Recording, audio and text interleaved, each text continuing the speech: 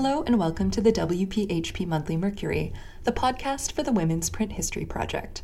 My name is Candace Sharon, and I am one of the hosts of this podcast and a longtime editor of the Women's Print History Project.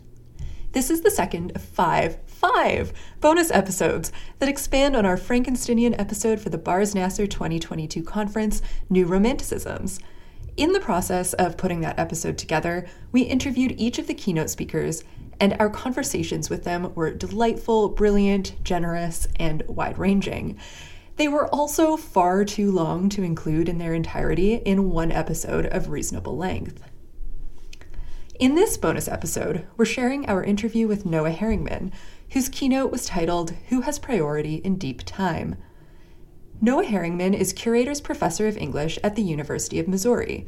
He is the author of Romantic Rocks, Aesthetic Geology, Sciences of Antiquity, Romantic Antiquarianism, Natural History, and Knowledge Work, and most recently, A Literary History of Deep Time, which came out in January 2023.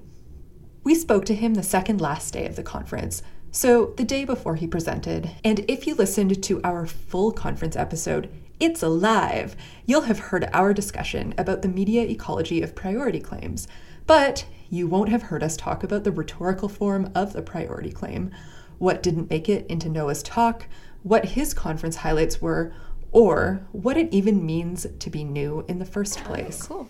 Oh, who's going to ask which question? Let's break it up the same way? Yeah. Opposite way? Yeah. You want to start again? Same way. All right.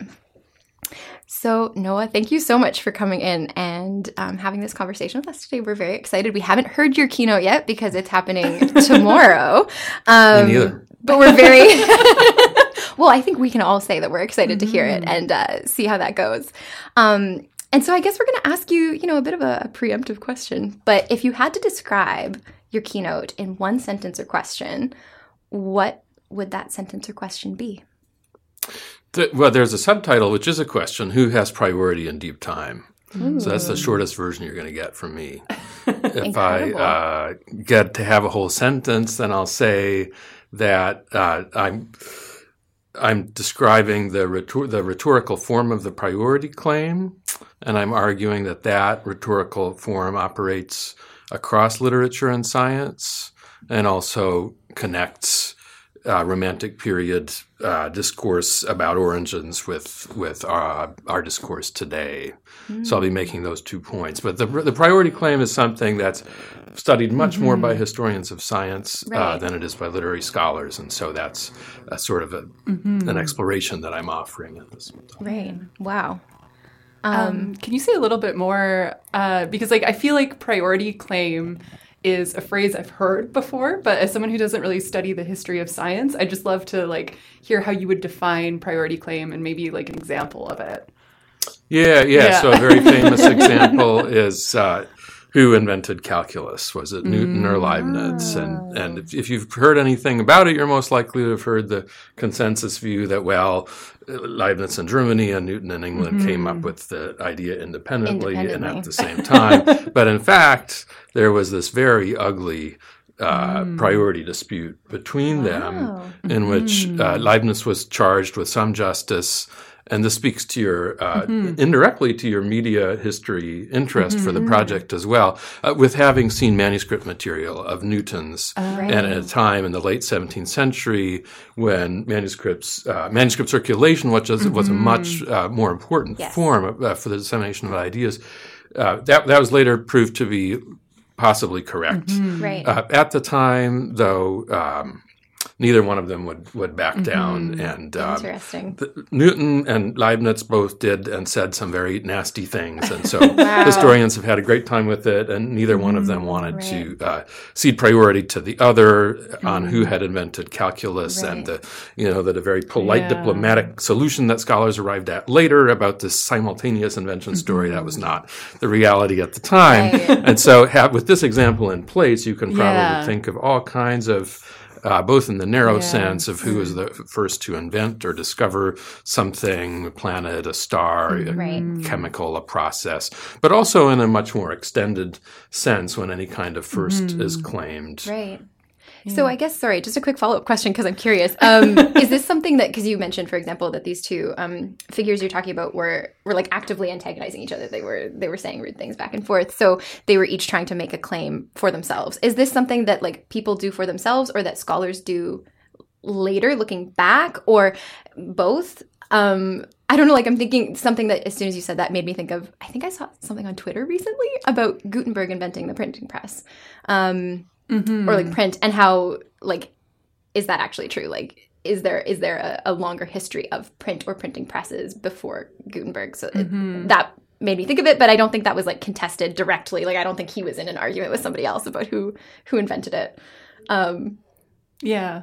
I don't know. There was a question in there somewhere. Yeah, it's very often contested, and precisely in the age of digital media by people who know that the Chinese invented movable type centuries and centuries before Gutenberg ever did. And so that's an excellent opportunity for historical one-upmanship, where probably in the 15th century, neither Gutenberg nor Chinese printers were concerned about priority. But now that matters very much to us for cultural and media theoretical reasons. Yeah. Well, and for thinking about the like overarching narrative that has kind of just like stuck so strongly into minds of it was Gutenberg kind of thing, right? And pushing back against that. Anyways, fantastic. So, to bring this back to the question of deep time, what are some of the debates then about who's making priority claims about deep time, and who are you going to be exploring in your keynote? Well, deep time intrinsically is the space of origin. So whenever you make a claim about deep time, you're making a claim about what came first. Very often that's a pre-human occurrence, and so the priority can't be credited to an individual subject. But all the same, in the moment when any type of explanation of the origin of the human species is positioned against natural history, at that point of intersection, which is really what interests me the most about deep time, then a priority claim is being made about when relative to geological history, where relative to geography, and so on, the human origins are situated. And so that when those two things are conjoined, then the stakes suddenly become very high. Right. Yeah. Yeah, absolutely. Okay, so I think the WPHP, obviously, we were chatting a little bit before the interview got started. It's a print history project. And the Romantic period was very, like, print culture was explosive. Books, print during the period. I'm really curious if print intersected or intersects with these ideas that your keynote is taking up. How are priority claims being, I guess, conveyed through print? Are they present in print of the period? Is that something that you consider in your research of this history? Much more so. From my perspective, as someone who's always read a lot of natural history, the final quarter of the 18th century is a golden age for natural history and print. And so in this era, as opposed to the Newton-Leibniz era, many revolutionary kinds of arguments were being made in print and often migrating from periodicals into book form. So a very famous case, the so-called father of geology, James Hutton, first put out in the Transactions of the Royal Society of Edinburgh his thesis about there being no vestige of a beginning, no prospect of an end in geological time. That then migrates into the 3-volume Quarto theory of the Earth. And most of the kinds of claims about the age of the Earth that I'm tracking do happen and are witnessed in print and debated in book reviews. And so print is huge for that. Something that I've learned recently, last summer, I spent my whole entire summer reading the 4 volumes of Humphrey Davy's collected letters, which are newly edited by Sharon Rustin and Tim Fulford. And they spent a lot of time with the manuscripts, looking at manuscripts all over archives and libraries, and make a case actually for the continued importance of correspondence networks, even in the course of Davy's scientific career from 1798 to 1826. And so I was fascinated by that, to learn, to reconstruct the kind of process whereby actually Davy, who was very pugnacious about his priority claims to have been the first to discover the elemental nature of certain substances, would go first to autograph letter, from there to some printed form where the letter was printed, and those claims would sort of migrate through these various stages from manuscript into different print forms. In so doing, they amassed this incredible authority, and Davy was, as it were, recruiting witnesses, by first sending the letter and then moving through to print in that way. So he's somebody I also am addressing in this talk, even though he wasn't interested so much in deep time. Specifically in it, that's where you get into the formal aspects of the priority claim, which is the sort of new interest that I'm developing. And that's really interesting to think about. I'm thinking about when I was working on my PhD, and it was always this kind of like anxiety about like, when should you publish? How should you go about publishing? Where should you publish? You don't want to like not publish for too long because then someone else might like take your idea, but also if you're presenting at conferences, like people know it's your idea. So there's this kind of like complicated ecology of making some kind of claim to knowledge and saying like, I came up with this. That's really political. That's a great parallel, and it shows how little things change.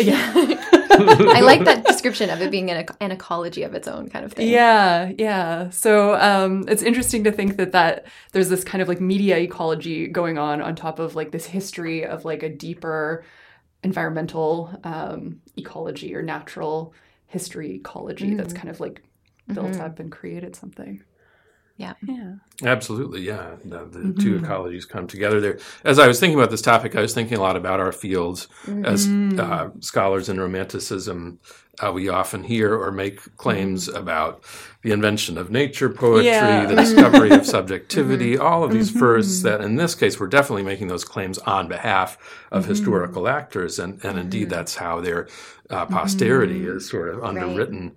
And so that's another way in which within our field, as humanists doing this postmodern work, we are calling on similar kinds of structures. Yeah. And that actually makes me think of something Kate was complaining about half an hour, 45 minutes ago when we were talking about the word exceptional and how much you hate the word exceptional because it kind of like pulls people out of their context. And she was specifically talking about it in the case of like people talking about women writing as being exceptions to the rules or as exceptional figures when really like we have an entire database that says they were one of 20,000 people. There's so many more than those exceptions that occasionally will get focused on because we think they're exceptions, and then we just kind of like keep replicating that narrative over and over again. You know what I mean? Because they're the ones we happen to know about. Exactly. Yeah, so it's also interesting to think that like maybe some of those priority claims, like they're priority claims because there's something someone thought to claim in some way or identified as something that they could claim rather than and then the narrative continues.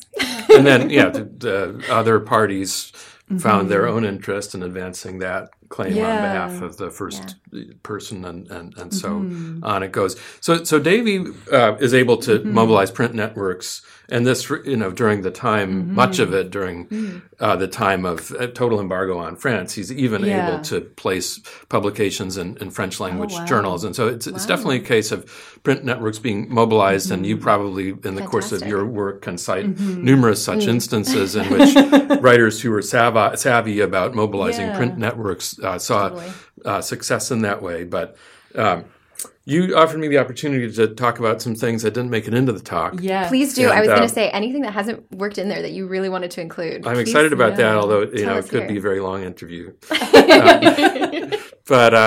So something I've been thinking about for a long time, and it only comes up briefly in the space of the talk.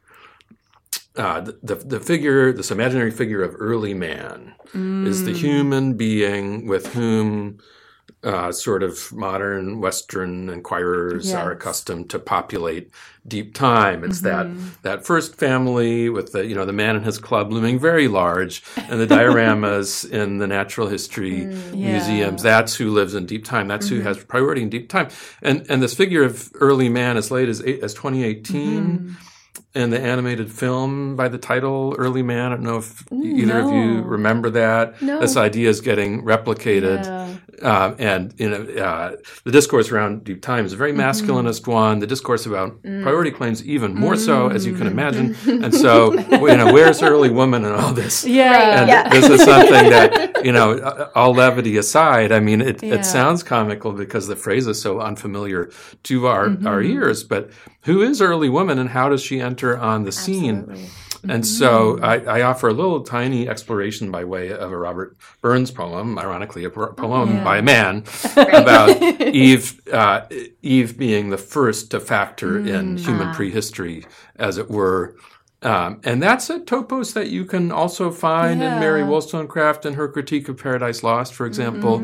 I discovered, and a couple of other instances. And so as long as I've been working on the Deep Time Project, which is now actually 9 years, there's the seed of an early woman project and a sort of a revisionist account of prehistory and how it's been imagined, and why it is that the mists of time always have to be populated with this male actor first, even down to today. And so there's a deep time thing in there. There's a priority thing in there, and I'm maybe in your database, I can find some relevant references to this character. And actually, I love this because you're talking.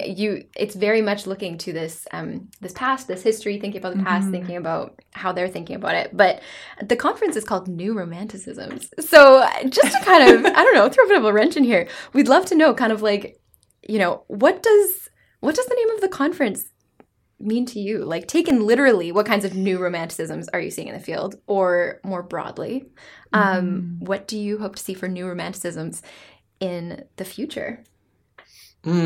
Well, don't tip my audience off about this tomorrow, but the whole priority claims topic is really arising out of my own cranky response to the idea that anything could or should be new in Romanticism. Beyond Romanticism itself, which is very new with respect to geological time. Right. But that's not really the point that we forget sometimes, right? That I'm going to be very making. Small. That one or both of you earlier in conversation brought up the idea of sort of exploding the canon, and that's proven to be a perennial source of novelty, which is actually hard to date the onset of, but I would say late 1980s, early 1990s, we've been doing that. Maybe, you could point to Stuart Curran's work on women writers and that publication. I don't know where for you that moment lies. I would love to hear, actually. But so this is a perennial source of newness, and indeed the claim to newness is one rhetorical tool that we have perennially at our disposal. How long is something new for? Right? Yeah. I mean, it's interesting because the more I kind of read and explore, and I'm interested teaching-wise and a little bit in research and moving kind of later into the 19th century. One of the things that I find really interesting is we talk a lot about exploding the canon, creating a new canon, recovering these people who have been forgotten. But often a lot of the people we're saying we're recovering are popping up in different places, in different periodical writing, in, kind of a cultural consciousness throughout. And I don't know, I don't know. I think that's really destabilized my sense of any kind of recovery work. The language around it canon gets reformation. Destabilized a bit. Yeah. And that's what makes you a romanticist, because you have a sense of that irony and reflecting on that. I have more to say about this in my talk too, but I want to say something more constructive and direct also to your question about an experience at this conference. I think I can point to one panel where I had a sense of, because like everybody else, I came to the conference wanting to find out what new romanticisms are on offer. And so I went to a panel called Hidden Materialities and heard these great papers about different sort of objects retrieved from the material archive. So sounds in one case, commodities in another case. And in each of these talks, the texts, some familiar, some unfamiliar, were being called upon as witnesses for the recovery of the material objects themselves. And so you see a kind of a reversal there, or it's something at least that was new to me and that was very new, really, where instead of engaging in some sort of a reading either suspicious or naive of a text, you're enlisting the text as your ally in order to recover actually something that's quite different and something that's ephemeral and has become almost intangible, like a sound. And so I thought that was really interesting. I wonder if we'll see more of that. Yeah. Oh, that is really interesting. And that's almost kind of a reversal of, I think it's Daniel Heath Justice and Why Indigenous Literatures Matter, where he talks about expanding the idea of like what can be considered as a literary text and including objects like baskets and different types of textiles. What can we read as text as well. So thinking about how, the text, like what we would think of as literary texts being used to kind of explore objects and recover objects, but then also kind of starting to think about those objects as texts in their own right that can tell us more things. Yeah, and the texts that give us access to those objects' history are really what makes them legible. And so I think that's a great analogy. Yeah. Yeah. Oh, fantastic. Wonderful. Well, and I think you might have given this away already, but we'd love to finish by asking you what your favorite part of the conference has been thus far. You mentioned that you really enjoyed that panel, but... That panel was terrific. The plenaries have been terrific. There's a lot of sort of mini highlights. I mean, first of all, the organizer, Andy McGinnis, who has a lot of help and a great team, but he is, many people have been saying, a force of nature. Andy is amazing. Absolutely. This is a new frontier. That's what's new, the post-COVID frontier of pulling together an event that literally incorporates, I don't know how many people on screens, a couple hundred maybe, and a couple hundred in person, and he's doing it all, and he's doing it with such grace, and it's coming together. So he's a one-man highlight, in my opinion.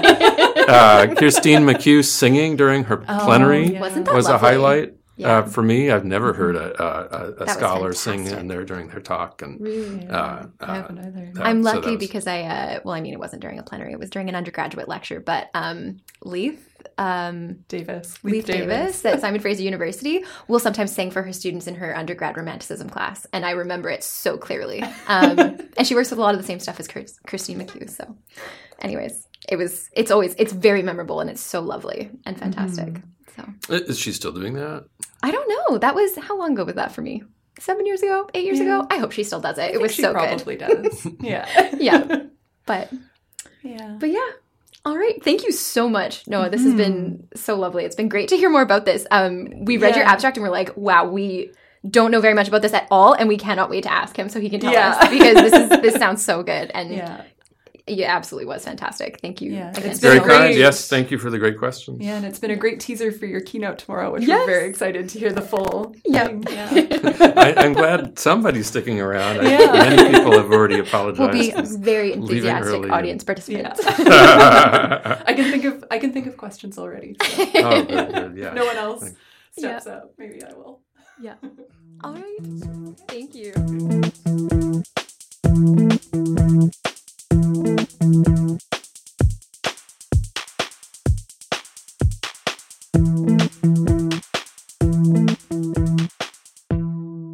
In the end, I didn't have to ask a question because the conversation took off. However, both our interview and Dr. Heringman's keynote left us with more than a few.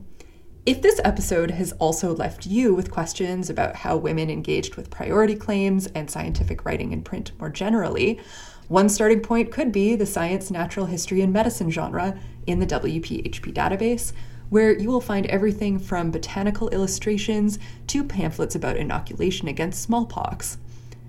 You should also be sure to check out Noah's recent book, Deep Time, A Literary History, out with Princeton University Press.